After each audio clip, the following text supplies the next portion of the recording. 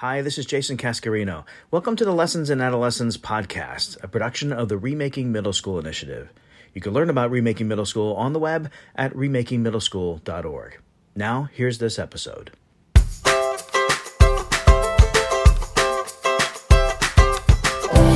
Hello, and welcome to the Lessons in Adolescence podcast, where we explore the many facets that impact young adolescents in the middle school years, from the adverse to the awkward to the awesome. I'm your host, Jason Cascarino. Today, we have part 2 of my conversation with Ron Berger, longtime educator and program developer, and now senior advisor teaching and learning for EL Education. Beginning more than 30 years ago, EL Education was born out of the Outward Bound model of experiential learning that centers around young people and adults building strong bonds with each other and exploring and influencing the world together rather than alone. It's an approach to education that has particular resonance for young adolescents. In Outward Bound, there's a phrase that came from the founder of Outward Bound, Kurt Hahn, which is, we are crew, not passengers. Like, we're in this together, strengthened by acts of consequential service to others. And so it's about being a team. It's about that team approach. So the structure we use for the middle grades is students meet with their crew, which is a small group. It's not a full homeroom of 26 kids.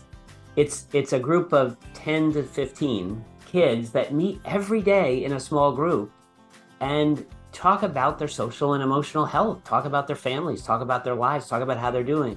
They also talk honestly about how they're doing academically. Am I failing mathematics? Am I failing science? Like, what's going on? And they hold each other accountable. It's a place where you can actually be honest about how you're doing personally, but also how you're doing academically. We don't separate those two.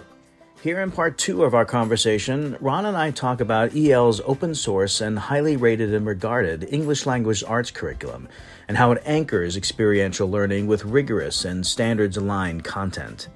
We talk about EL's newer foray into social and emotional learning with its advisory program, CREW.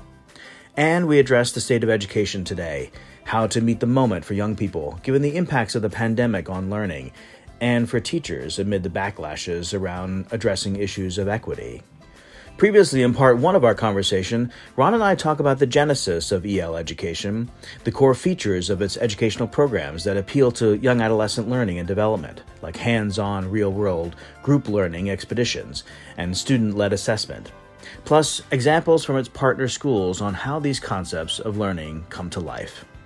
Part 1 is now available wherever you get your podcasts. And now, here is part 2 of my conversation with Ron Berger. EL's offerings have been touted in many ways, and one service offering in particular that has resonance for middle grades, I think, is your curriculum. You talked about how you've expanded from the school-wide model to doing professional learning. There's also a really strong and robust set of curricula for teachers. Talk us a little bit about the curriculum approach, particularly in that middle grades period. 10 years ago, we started to create a standards-based curriculum for K to 8 that would have a lot of these elements in it. Because it's a national curriculum, I mean national meaning anyone in any state can use it, and it's free and you can download it from our website, it can't instantly be as localized as the examples I gave before. So I think it can't be bringing you out into your community to interview your own local civil rights heroes. But what it could do is create the anchor texts and tasks and assessments that allow you to look at a topic like civil rights. And then the extension to that could be you actually can now look in your community. So if the topic is, for example, for 5th grade, we have the opening module of our 5th grade curriculum is human rights. And so kids read the Universal Declaration of Human Rights that came from the United Nations. And they think about, what are basic human rights? Like, is literacy a right? Should food be a right? Should health be a right? Like, what should our rights be? And for kids just coming into a sense of justice and fairness, it's very powerful. So we tried to build the same kind of ideas that I was talking about in learning expeditions into a free national curriculum that anyone could access, that's also perfectly aligned with Common Core state standards. So if you use the curriculum, you don't have to worry about, am I meeting my ELA standards? Because you know they're there. And fortunately, it's done well. It was rated number one in the country by Ed Reports, which is like the consumer reports of curriculum. So like every student in Detroit and Oakland and Richmond and Raleigh and Charlotte are using this curriculum now because it gets them motivated. It's harder than a usual curriculum. Like the standards are very high, but it taps into what kids care about. Teachers can, you said, download the curriculum and use it sort of on their own. I imagine you have a lot of folks who also reach out to you saying, hey, EL, can you help us implement this curriculum or get us acclimated to it and help us to how to use it really effectively? So how does that process work in terms of partnering with schools or districts? We are well-meaning and we're a nonprofit, but we also can't go bankrupt. So the way we were able to give away our curriculum for free, and you can download all of it from our website, most of the large districts, Jason, that work with us, places like Charlotte, Mecklenburg, and Wake County, and Hamilton County, Tennessee, and Detroit, Michigan, realize that teachers need professional learning to go along with the curriculum. And that's how we can stay afloat financially, is that they hire our coaches to come in and work directly with teachers to pivot to a curriculum that's much more kid-centered, where kids have a lot more voice, where they present their thinking, critique each other's thinking, present their learning. It's not a sit and listen curriculum. It's an active curriculum. And so it's a switch for teachers. And it also has higher level books than teachers are often used to working with. So there's a learning curve about how do you support kids to grapple productively with harder texts. Let's segue into social emotional learning. We've talked about how EL's approach is nicely attuned to young adolescent development. So I imagine you might say that the core EL model has always had SEL dimensions, but it sounds like you've gotten more intentional and explicit about supporting social emotional competencies. You were recently featured in a New York Times article, which was focused on mental health, which is one of the most top of mind issues in our space right now. EL has a program called CREW, which takes advantage, as I understand it, of the classic homeroom period to create a space for young people that focuses, it sounds like, more on relationships and life experience and what they're facing and dealing with right from the jump of the school day. Tell me how CREW came about and what is in it and what happens in it. Sure. And first, I would say, Jason, that because we came from Harvard and Outward Bound roots, we don't ever separate character from academics. We feel like students are always living the learning experience. Their character is growing in their classes always. And so we either have to be intentional about that or be haphazard about it. And it's better to be intentional. But there's also this dedicated period every day, which most schools would think of as an advisory period. And we call that advisory period CREW because of our Outward Bound roots. In Outward Bound, there's a phrase that came from the founder of Outward Bound, Kurt Hahn, which is, we are crew, not passengers. Like, we're in this together, strengthened by acts of consequential service to others. And so it's about being a team. It's about that team approach. So the structure we use for the middle grades is students meet with their crew, which is a small group. It's not a full homeroom of 26 kids. It's a group of 10 to 15 kids that meet every day in a small group and talk about their social and emotional health, talk about their families, talk about their lives, talk about how they're doing.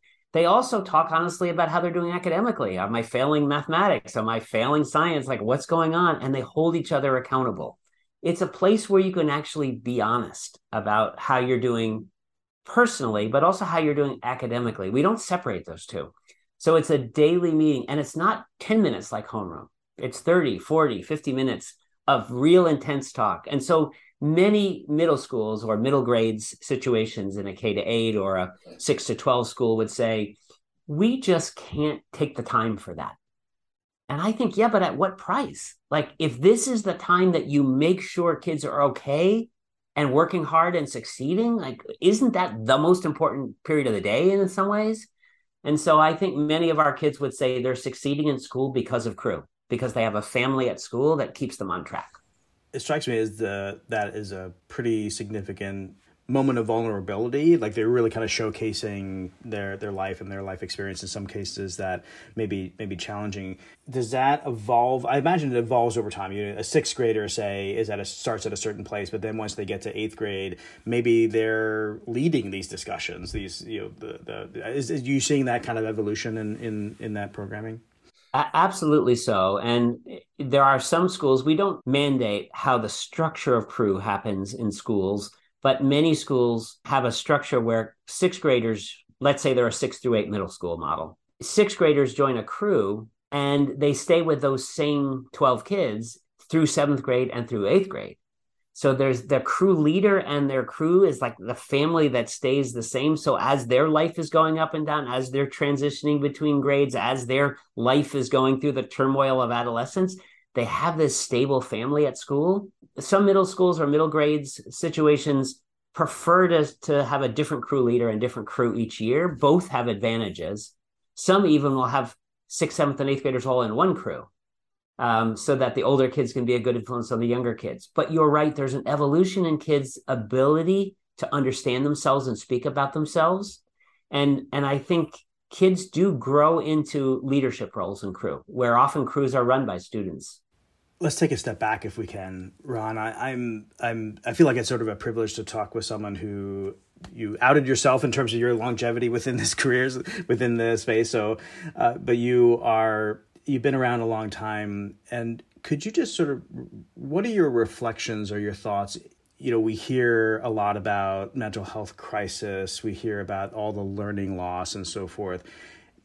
For an organization and for a team that has worked in the education space, particularly for underserved youth and for schools that need support, what is your sort of state of the union address of where we are today, and what more we could be doing, and how folks like EL are kind of rising to the occasion and trying to meet the moment? Well, this is a rough time. I would say, Jason, I mean, I'm not alone in thinking this, but I think this is the hardest time I've ever seen in public education ever.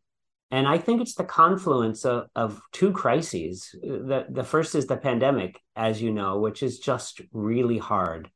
And it really did take an emotional and social toll on kids in the loss of relationships and in-person learning. And when people talk about loss, they are thinking loss of math learning or English learning, but it's more than that. It's a loss of meaning. It's a loss of work habits, of academic identity, of academic motivation. On Friday, I was at an EL education school, and I sat down with an eighth grade boy who had transferred into the school that year. And he said, for a year and a half, I just didn't do school. We were remote, and I just didn't even sign in. I was just out. He said, I just played video games for a year and a half. I got lost in the system somehow that I didn't even know. And I got in between schools, and I'm trying to figure out how to do school again. And so this school is really helping me to get back in the swing. I think we underestimate how much kids at risk really lost momentum, not just content, but lost momentum in their academic identity during that time. And the other crisis is a crisis of a backlash against the growing equity movement in America, where there is an assault on teachers and leaders to just have kids talk about their identities of who they are, their racial identities, their gender identities, their backgrounds. Like, that should never be illegal. It should never be attacked. It's who people are. And, we're trying to move ahead as a nation to be more just and more inclusive. And I'm so sad that schools are under attack right now for just trying to have honest conversations. I think the most important thing is not to go in with a deficit mindset, not to think kids are broken, not to just focus on all the things they didn't learn, but on thinking of the great potential they have, using an asset-based lens to look at kids and teachers right now to think these kids are capable of amazing things. These students that you think are broken, they're the same kids you're going to hire as your babysitter this weekend, right? Like, they have amazing potential to be mature and deep and do great things. Like, let's give them really challenging, meaningful work and not think of them as broken. Yeah, I had Dr. Ken Ginsberg from the Children's Hospital of Philadelphia on the podcast, and he talked a lot about the framing that we're putting on this space that everybody talks about the crisis, whether it's crisis in learning and crisis in mental health. And he sort of pushed back, and not to downplay that it's not a crisis, but in terms of how we approach it and how we talk about it, to be more focused on the assets and to be more focused on some of the preventative things that we can do. And I think of things like Crew, not only help kids deal with things, but also help them develop the skills that they can bolster themselves for supporting themselves kind of long term. There really is a need we're seeing in schools to make kids feel like, I want to be welcome at school. I want to feel like I belong there. I want to feel like my school has purpose. I don't want to be anonymous in my school.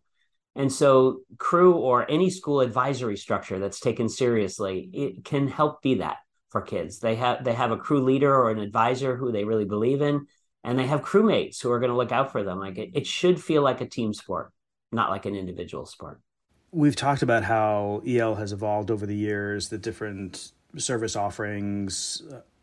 What's next for the organization? What do you all have cooking for the future? What more do you want to accomplish? It's interesting that you ask, because it segues right into what we were just discussing, which is we 3 years ago wrote a book on Crew. I was one of the authors of that, and we produced 40 videos of Crew and a free online toolkit for Crew. But teachers, even after all that came out, we realized teachers needed more. They wanted daily lessons for Crew, not lessons that they had to teach, but lessons that they could lean on if they wanted to use them. So my co-author of the book, Libby Woodfin, is leading a project to create a free Crew curriculum of daily lessons if you wanted to use them. And we started with middle school, actually. And she spent a year working with middle school teachers to create a pilot, a beta version of that curriculum. And it's being tested this year in middle schools all over America. We're going to revise it in the spring and release it in the fall as a full-on open source product. So any middle grades teacher listening here, a year from now, we should have a free Crew curriculum online. And we hope it may go the route of our free ELA curriculum, our literacy curriculum, in the fact that it might start getting used by hundreds of thousands of students as a free resource. So that's been a big push for us. And we're hoping to then create a 9 to 12 Crew curriculum and a K to 5 Crew curriculum so that we can spread that kind of structure for understanding and for holding kids and supporting them to more places. And it sounds like, did I hear you right, that in some way teachers that you partner with are kind of co-creating this? Our literacy curriculum, which is being used by about 500,000 kids right now, was written by teachers. The way we wrote that curriculum was we hired the best teachers we knew from each grade level to spend their summers and their weekends writing curriculum. We paid them to be curricular writers because those teachers could try out their lessons in their classroom the next week. And if it didn't work, they could tweak them. They could keep using them. So our whole literacy curriculum was written by teachers for teachers. Crew curriculum is exactly the same way. All the authors of our Crew curriculum were middle grades teachers for our middle grades Crew curriculum. And it's being tested right now by middle grades teachers all over America in all different kinds of geographies. And they are tweaking it, critiquing it, pushing it, changing it, and we'll rewrite it in the spring based on all their feedback. And when it comes out in the fall, it will actually have been field tested for 2 years. Finally, Ron, I always ask this question of folks at the end, which is, what's one thing that you'd like our listeners to take away from this conversation based on your work, making the educational experience for young people relevant and engaging and connected, things that you'd like educators, both in school and in after school, you had mentioned after school and summer programs, to know or be able to do? All of the listeners here who work with middle grade students know the potential of middle grade kids at their best, right? Like when they step up, there's almost no age in life when you're more idealistic, more willing to work together as a team to do something important. Certainly, we can't have that opportunity every day at school all year long. But if there's just a few times in the year when kids can do something great, do something meaningful beyond themselves in service of others, it can make the whole year a different place.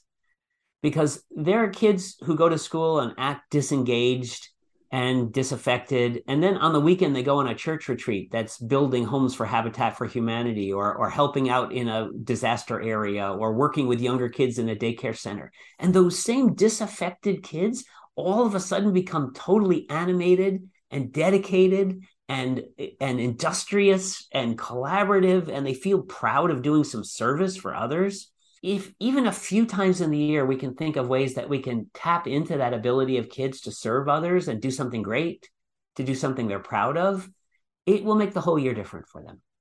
Ron, I can't tell you how much EL has influenced my own view of what a great educational experience is. I'm just really grateful for the chance to talk with you, and I appreciate all the influential contributions you personally and EL has contributed to the field of education in this country. Just thank you for sharing that. It's been a delight. Thank you, Jason. I'm honored to be on this broadcast, and also just to be connecting with you and all these listeners who care about the lives of middle grade kids. That was Ron Berger, Senior Advisor, Teaching and Learning for EL Education. You can follow EL Education online at eleducation.org or on Twitter and Instagram at EL Education and on Facebook at EL Education, Inc. You can also follow Ron on Twitter at Ron Berger EL. Remember to look out for part 1 of my conversation with Ron Berger, which is out now, on the Lessons in Adolescence podcast, where we feature conversations with researchers, practitioners, program developers, and advocates for young adolescents in the middle school years. Recently, I interviewed Johari Harris, Assistant Professor of Educational Psychology at Kennesaw State University.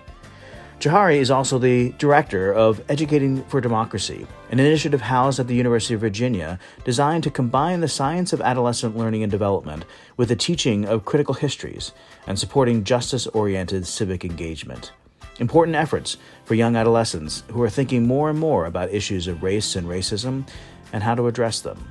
It is through the kind of resistance and the pushback against these threats to democracy throughout history that we have kind of moved towards progress. And so, providing that, say, background to early adolescents in particular, because we know they're seeing this information and we're not giving them the tools, not trusting their resilience and shaping this to be a better outcome. You can listen to both parts of my conversation with Johari wherever you find your podcasts. Thanks for joining the Lessons in Adolescence podcast, a production of Remaking Middle School, an initiative that seeks to transform the learning and development experience for young adolescents in the middle school years. Remaking Middle School brings together good educational practice in school and out of school with the latest developmental science. You can learn about Remaking Middle School or find more resources about the topics of this podcast on the web at remakingmiddleschool.org. The Lessons in Adolescence podcast is produced by Abby Gillespie and me, Jason Cascarino. Editing by Paige Waterhouse. You can listen to or download each episode at the Remaking Middle School website, on Apple Podcasts, Google, Spotify, or wherever you find your podcasts. Thanks for listening.